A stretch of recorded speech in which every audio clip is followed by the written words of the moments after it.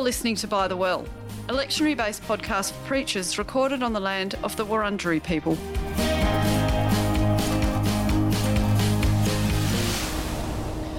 Hello everyone, it's Fran Barber here. And I'm Brian Corlier. And we are discussing two passages from the 14th week of Pentecost. Namely, we are looking at Exodus 3, verses 1 to 15, and Matthew 16, verses 21 to 28. And we're going to begin with the Exodus passage, chapter 3, verses 1 to 15, a pivotal moment in the history of Israel and in the history of the church as well, I guess. The revelation of God through the burning bush to Moses. A heap of very rich things to talk about today and to preach from, Brian. I'm wondering, to kick us off, would you like to point to a couple of key things that leap out to you that we should keep in mind when we're dwelling on this passage? Yeah. Well, what doesn't pop out, right? Well, good question, yeah. Just a fascinating story. This burning bush, the encounter, the communication of the divine name, and I think there's so much there to unpack that we have time for. But it's, I think, something that we probably need to pay particular attention to is, which is probably something that might be passed over quite easily, is the detail in the first verse about the location being Horeb, and specifically the mountain of God. I think, and this is usual in quite common in the book of Exodus. There's a lot of foreshadowing that happens, and ominous signs to things that are going to happen later on. That you need to be a little bit more alert when you're reading. So this detail, Horeb, which in other parts of Exodus is known as Sinai, or the name Sinai is used instead of Horeb, which ultimately means that Horeb and Sinai are sort of the same location. For those of us that are familiar with the book of Exodus, it's a foreshadowing of what's going to come later. It's Mount Sinai, right? With the covenant, 10 commandments. So this encounter at the beginning, it seems to foreshadow the covenant, foreshadow the giving of the 10 commandments. So it's an important encounter then that I think for those of us that are reading chapter 3, we need to bear in mind how this sort of sets us up for what's going to come in chapter 20 or chapter 19 going on to chapter 20, which is a long away. It's quite a while away, but it's quite clever how this is all set up, even though there's quite a lot that happens from between chapter 3 and chapter 19 and 20. But it's all sort of acts as some sort of an inclusio, right? Yeah. Chapter 3 sort of has this resonance with what's going to happen when Moses this time comes with the nation of Israel to encounter God again on Mount Sinai. I think that's a really helpful lens to think of that covenant in chapter 20 through which to read this, and that a lot more will pop out for people right, if they do that. So the other thing I want to note too is remember that Israel at this time is suffering quite a lot under slavery. So Moses has grown up in Pharaoh's house. He killed an Egyptian for beating one of the Hebrews, and he fled the land. We found all that out in chapter 2. He settled in Midian and he married Zipporah. And the Pharaoh that wanted to kill him has died, and so their suffering has got quite oppressive, the Israelites, and we learn in chapter 2 that God has looked on them and taken notice of them, which is another leading phrase right, that takes us through one of the key dynamics in this passage, which is the posture and attention of God onto God's people. Mm. And you're absolutely right. There's a series of interesting verbs that depict God's uh, movements and God's reaction to what's happening. We read in verse 7 that God observed, God heard the cries. In verse 9, God has seen what's happened, and so in verse 8, then we see that God will come down and deliver. So it's an interesting series of verbs that have been used to depict God's act of deliverance, God's act of liberation, and God's assurance that God will be there for Israel to be liberated and to come out of slavery. So yeah, it's an interesting when if you read this more carefully, it's an interesting series of verbs that sort of describe what God is about to do, but also it's verbs that have been chosen to sort of depict God's reassurance of being there for Well, the nation. it strikes me as quite intimate and Right. very attentive.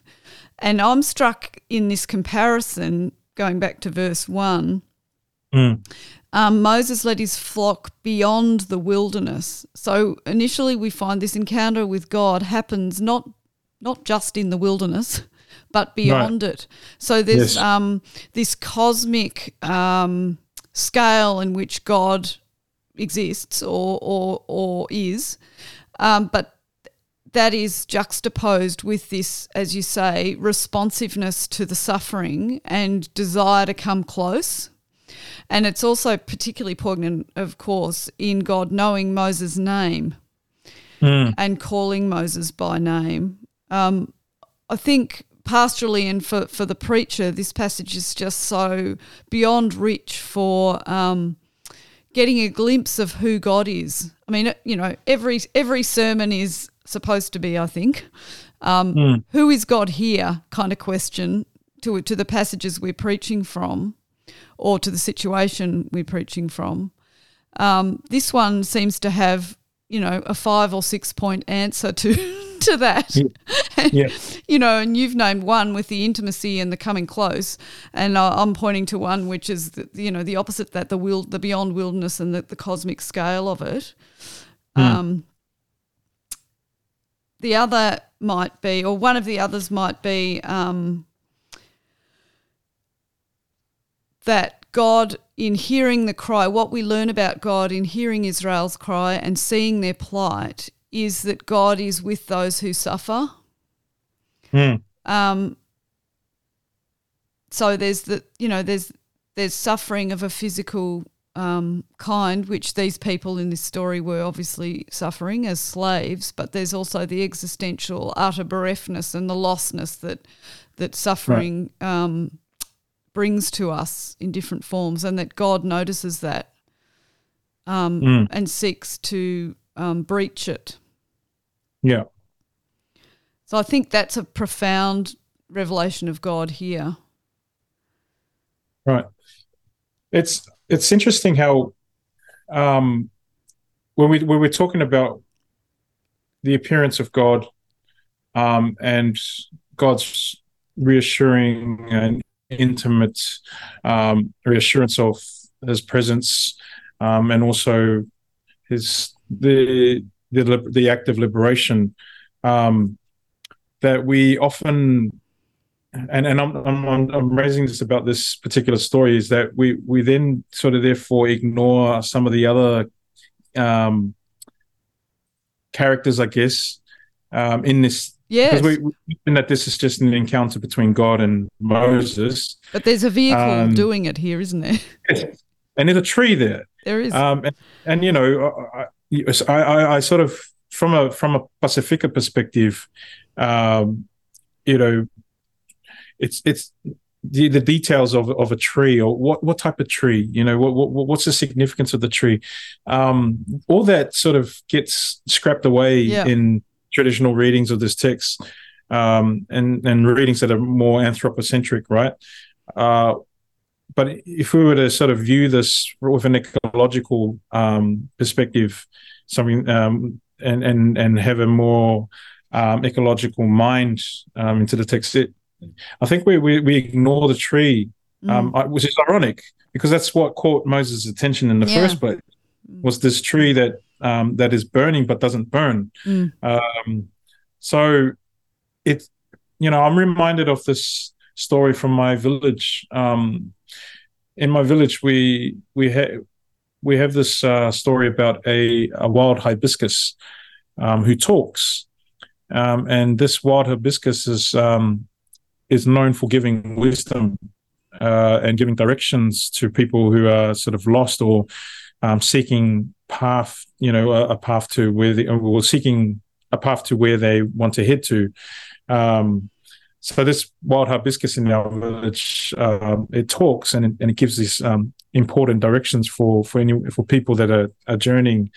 And so, when I'm thinking about this tree, right, this burning tree, and I can't help but think at how this resonates, that we have a talking tree as well in Exodus 3. And the wisdom is there's wisdom coming from this tree as well. Starting off with take off your shoes, your sandals.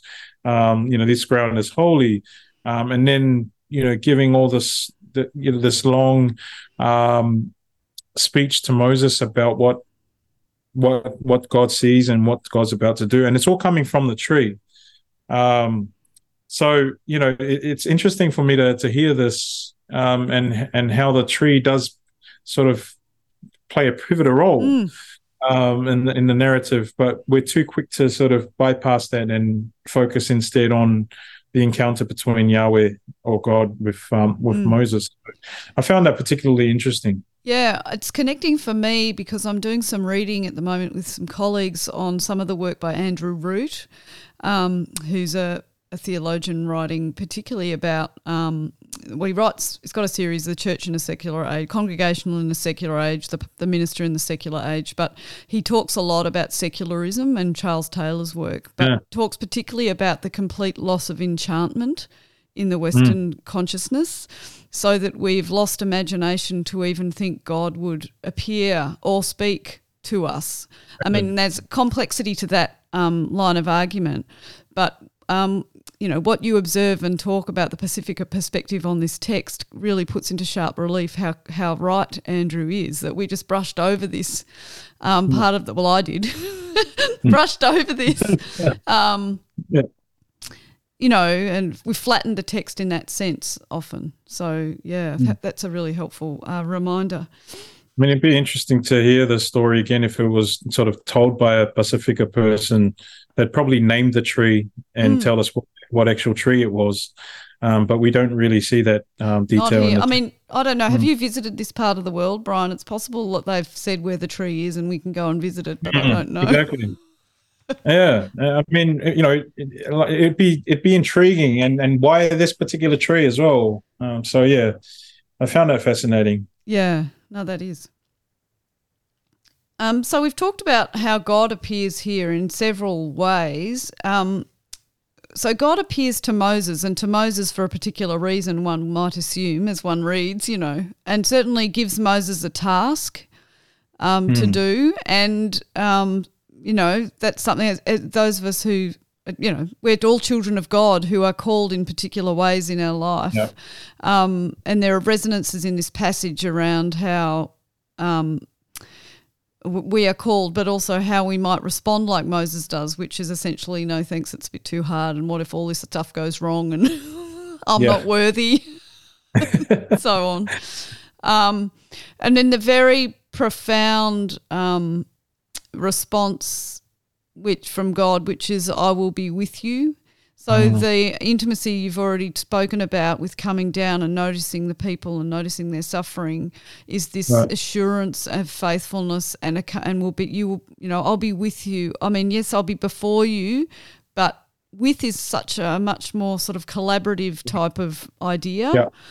Yeah. Not even for you, I'll be with you. There's something very connected about that. Yeah, I totally agree. Um, you know, when you think about, and this is just an example. If you think about like talking, right? When talking to you, talking at you, but when you're saying talking with you, um, like you said, there's this element of sharing, right? Yeah. And so the whole idea that I will be with you sort of communicates that idea um, that God is with them. God will be sharing with them. Um, this is not something where one side is sort of picking up the slack and while the other just sort of tags along. This is a journey that's, you can imagine two people holding hands together and going together. So yeah, the intimacy is profound when we focus on the word "with" here, and I think that's an amazing pickup there. For us to get further gauge the level of intimacy and God's presence. This is not just bystanding, because it's intriguing, right? How God observed and heard, right? Where there's an implication that God was sort of back in the distance somewhere. Lurking. Yeah. So, I mean, God wasn't quite there, but now God is saying, okay, now it's time for me to come forth and be with you. Yeah. So, yeah. We haven't talked in detail at all about the naming here. This passage is just so crucial for God's name. I am who I am. I will be who I will be. The Hebrew, I understand, and this is your area, of course, Brian, is like the tenses are, the English understanding of tense is just too limited for what this name of God means. Right. Yeah, I mean, when we're talking about the Hebrew, we go back to the root word, which when translated means to be, right? So again, this connects back to the theme of reassurance and intimacy, that, there's a suggestion there that through the name, the holy name, I am who I am, that God will be there, right? When we think about the word to be, but also there's also a certain amount of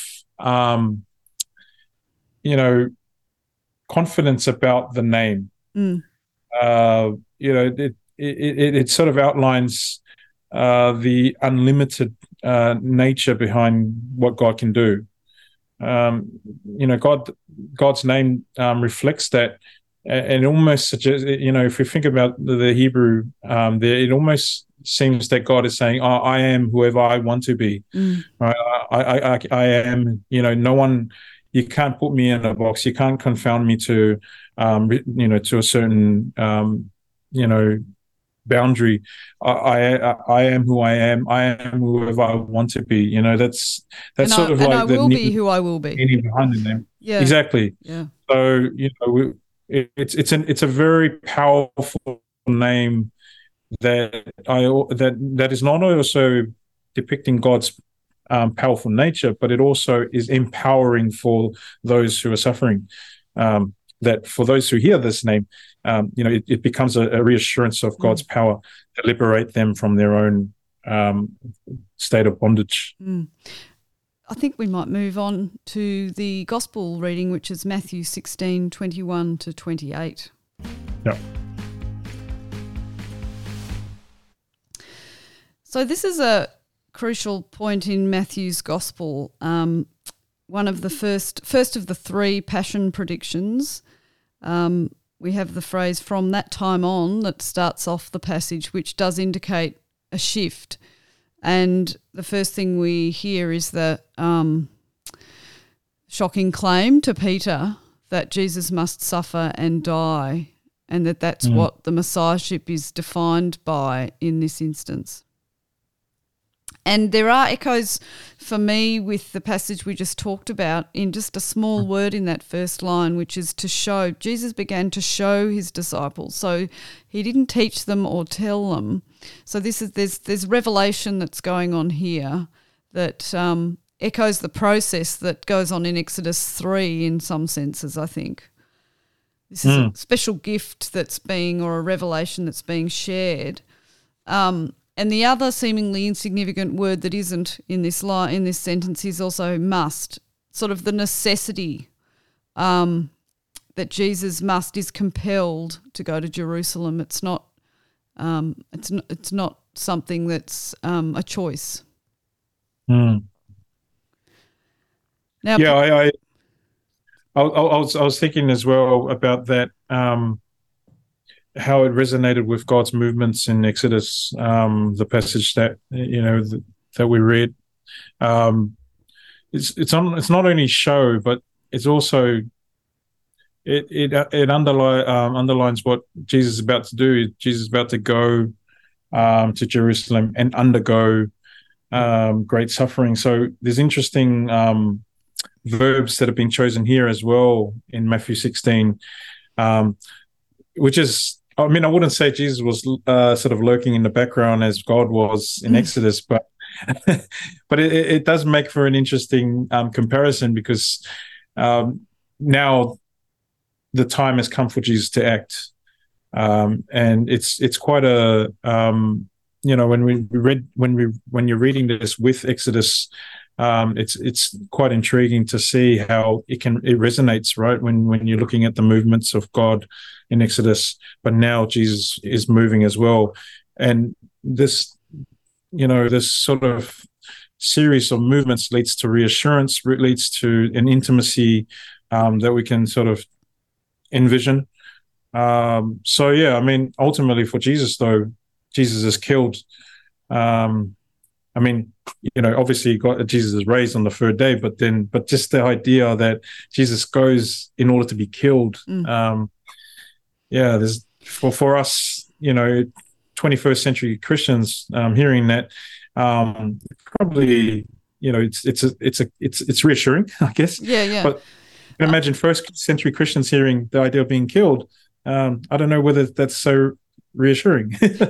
Well, no, not on the face of it. I mean, I'm thinking of, Peter's response to this, which is somewhat more starkly oppositional than Moses's is to the burning bush. I mean, he rebukes,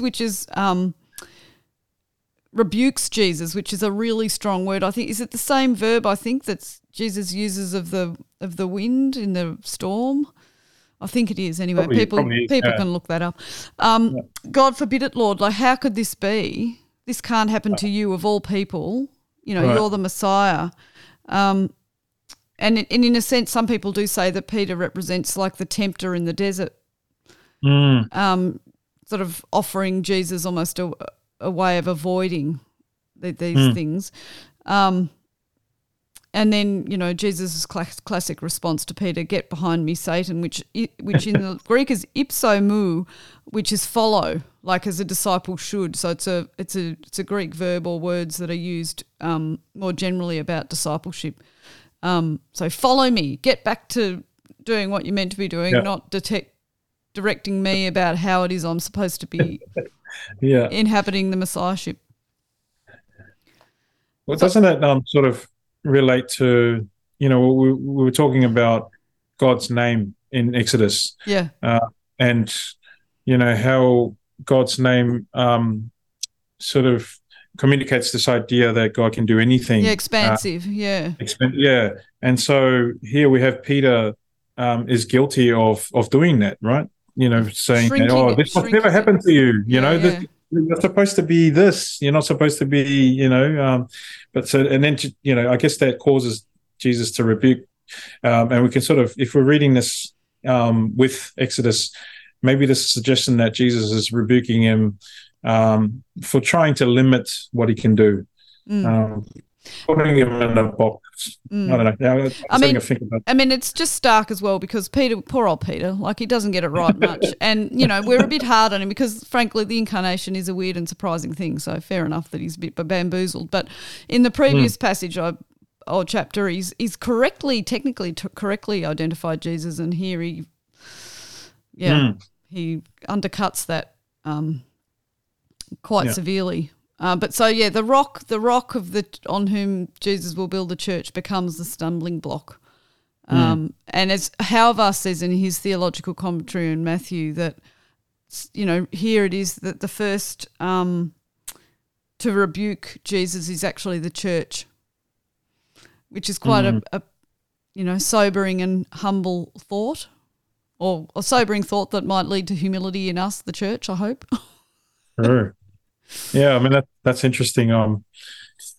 Maybe it is a call to humility for us as well, as members of the church. Yeah, that's fascinating. So then we get to the very well known passage here about cross and self-denial, and of course that's a modern addition, that heading, as all the headings are in the Bible, but the word deny is used in English here. I have heard readings that would perhaps prefer to use forget oneself. So if anyone want to become my followers, and I like that if, because there's a complete recognition that many will not want to do this. Most will not want to do it. And I think that's quite a useful thing to note for people who worry about empty churches.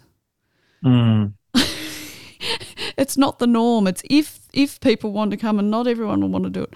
Let them forget themselves and take up their cross and follow me. And I like to forget myself because it has that clear nuance of not putting oneself first and recognizing recognizing God or the other before oneself.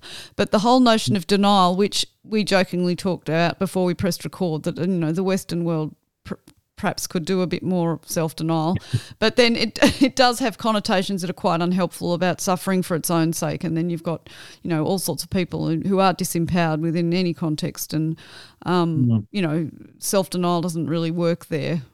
It doesn't bring good news. And then talks about losing your life. I don't know whether you've got any comments to make about this section, Brian. I'm reading this intertextually with Exodus, and so I guess it brings me back to God telling Moses to take his sandals off. I mean, I don't know that particular verse is sort of read usually as a prelude to self-denial, but maybe we could reread that verse as as an indication of self-denial, where Moses enters this sphere of God's presence, and walks with his shoes in, and then gets told to take his shoes off. That speaks to that, right? And I'm reading this from a Pacifica perspective as well. I know Sione Javier has sort of written about this in one of his earlier works, about the idea that, and I'm paraphrasing Sione here, that for Pacifica people, we know to take our shoes off when we enter, whether it's sacred ground or another person's house, especially when we're the visitor, right? So there's obviously a colonial tendency in one not taking their shoes off, when they enter someone else's land or someone else's house. I mean, it's a sign of respect. It's a sign of humility. But when read with Matthew 16, it can also be a sign of self-denial. And so all those things, they intertwine, they interrelate. The notion of respect, the notion of humility, they all relate with the notion of self-denial. All those things are all related. So, like I said, we don't normally read Moses taking his shoes off as a form of self-denial, but maybe when we read it intertextual of Matthew 16, there's opportunity for us to see it in events. Yeah. And also I'm thinking about the phrase taking up your cross here as well. And, you know, that is also one that's been misused by people of power onto people, you know, to justify the suffering they are imposing on others, usually. And in a sense, this passage is not saying you better go around, those of you who don't think you've got any crosses, and try to accrue a few just to get yourself into the kingdom, because that's not what Matthew's or any gospel writers' idea is. It's not about plotting for success, but sort of obedience to God and the welfare of the neighbour that comes first. And in that sense, you lose your life, you forget yourself in service of the other, and you both become more fully who you're called to be and closer to God. But also thinking of, you know, that taking up your cross, in a sense, the task on Moses, the particular call on Moses, to him I'm reading intertextually and not anachronistically, hopefully, but I mean, that's a sort of a cross. You know, he doesn't want to do it. It's unknown, it's uncertain, it's terrifying. Right. He's going to get masses of opposition, you know. Right. That our life under call from God does involve, because it involves God and other people intimately in relationship, it means bearing one another's burdens and putting others before yourself. Exactly. I mean, you only have to read a couple of chapters further down in Matthew to find out what exactly Jesus means about carrying the cross, right? It's a total denial of oneself and giving up their life for, you know, the rest of the world. So this whole idea of service, and I mean, one of the strong themes in the Gospel of Matthew is discipleship. And discipleship does entail service to the other, and it's not just you know, any other. It's a lot of the times it's the marginalized other, right?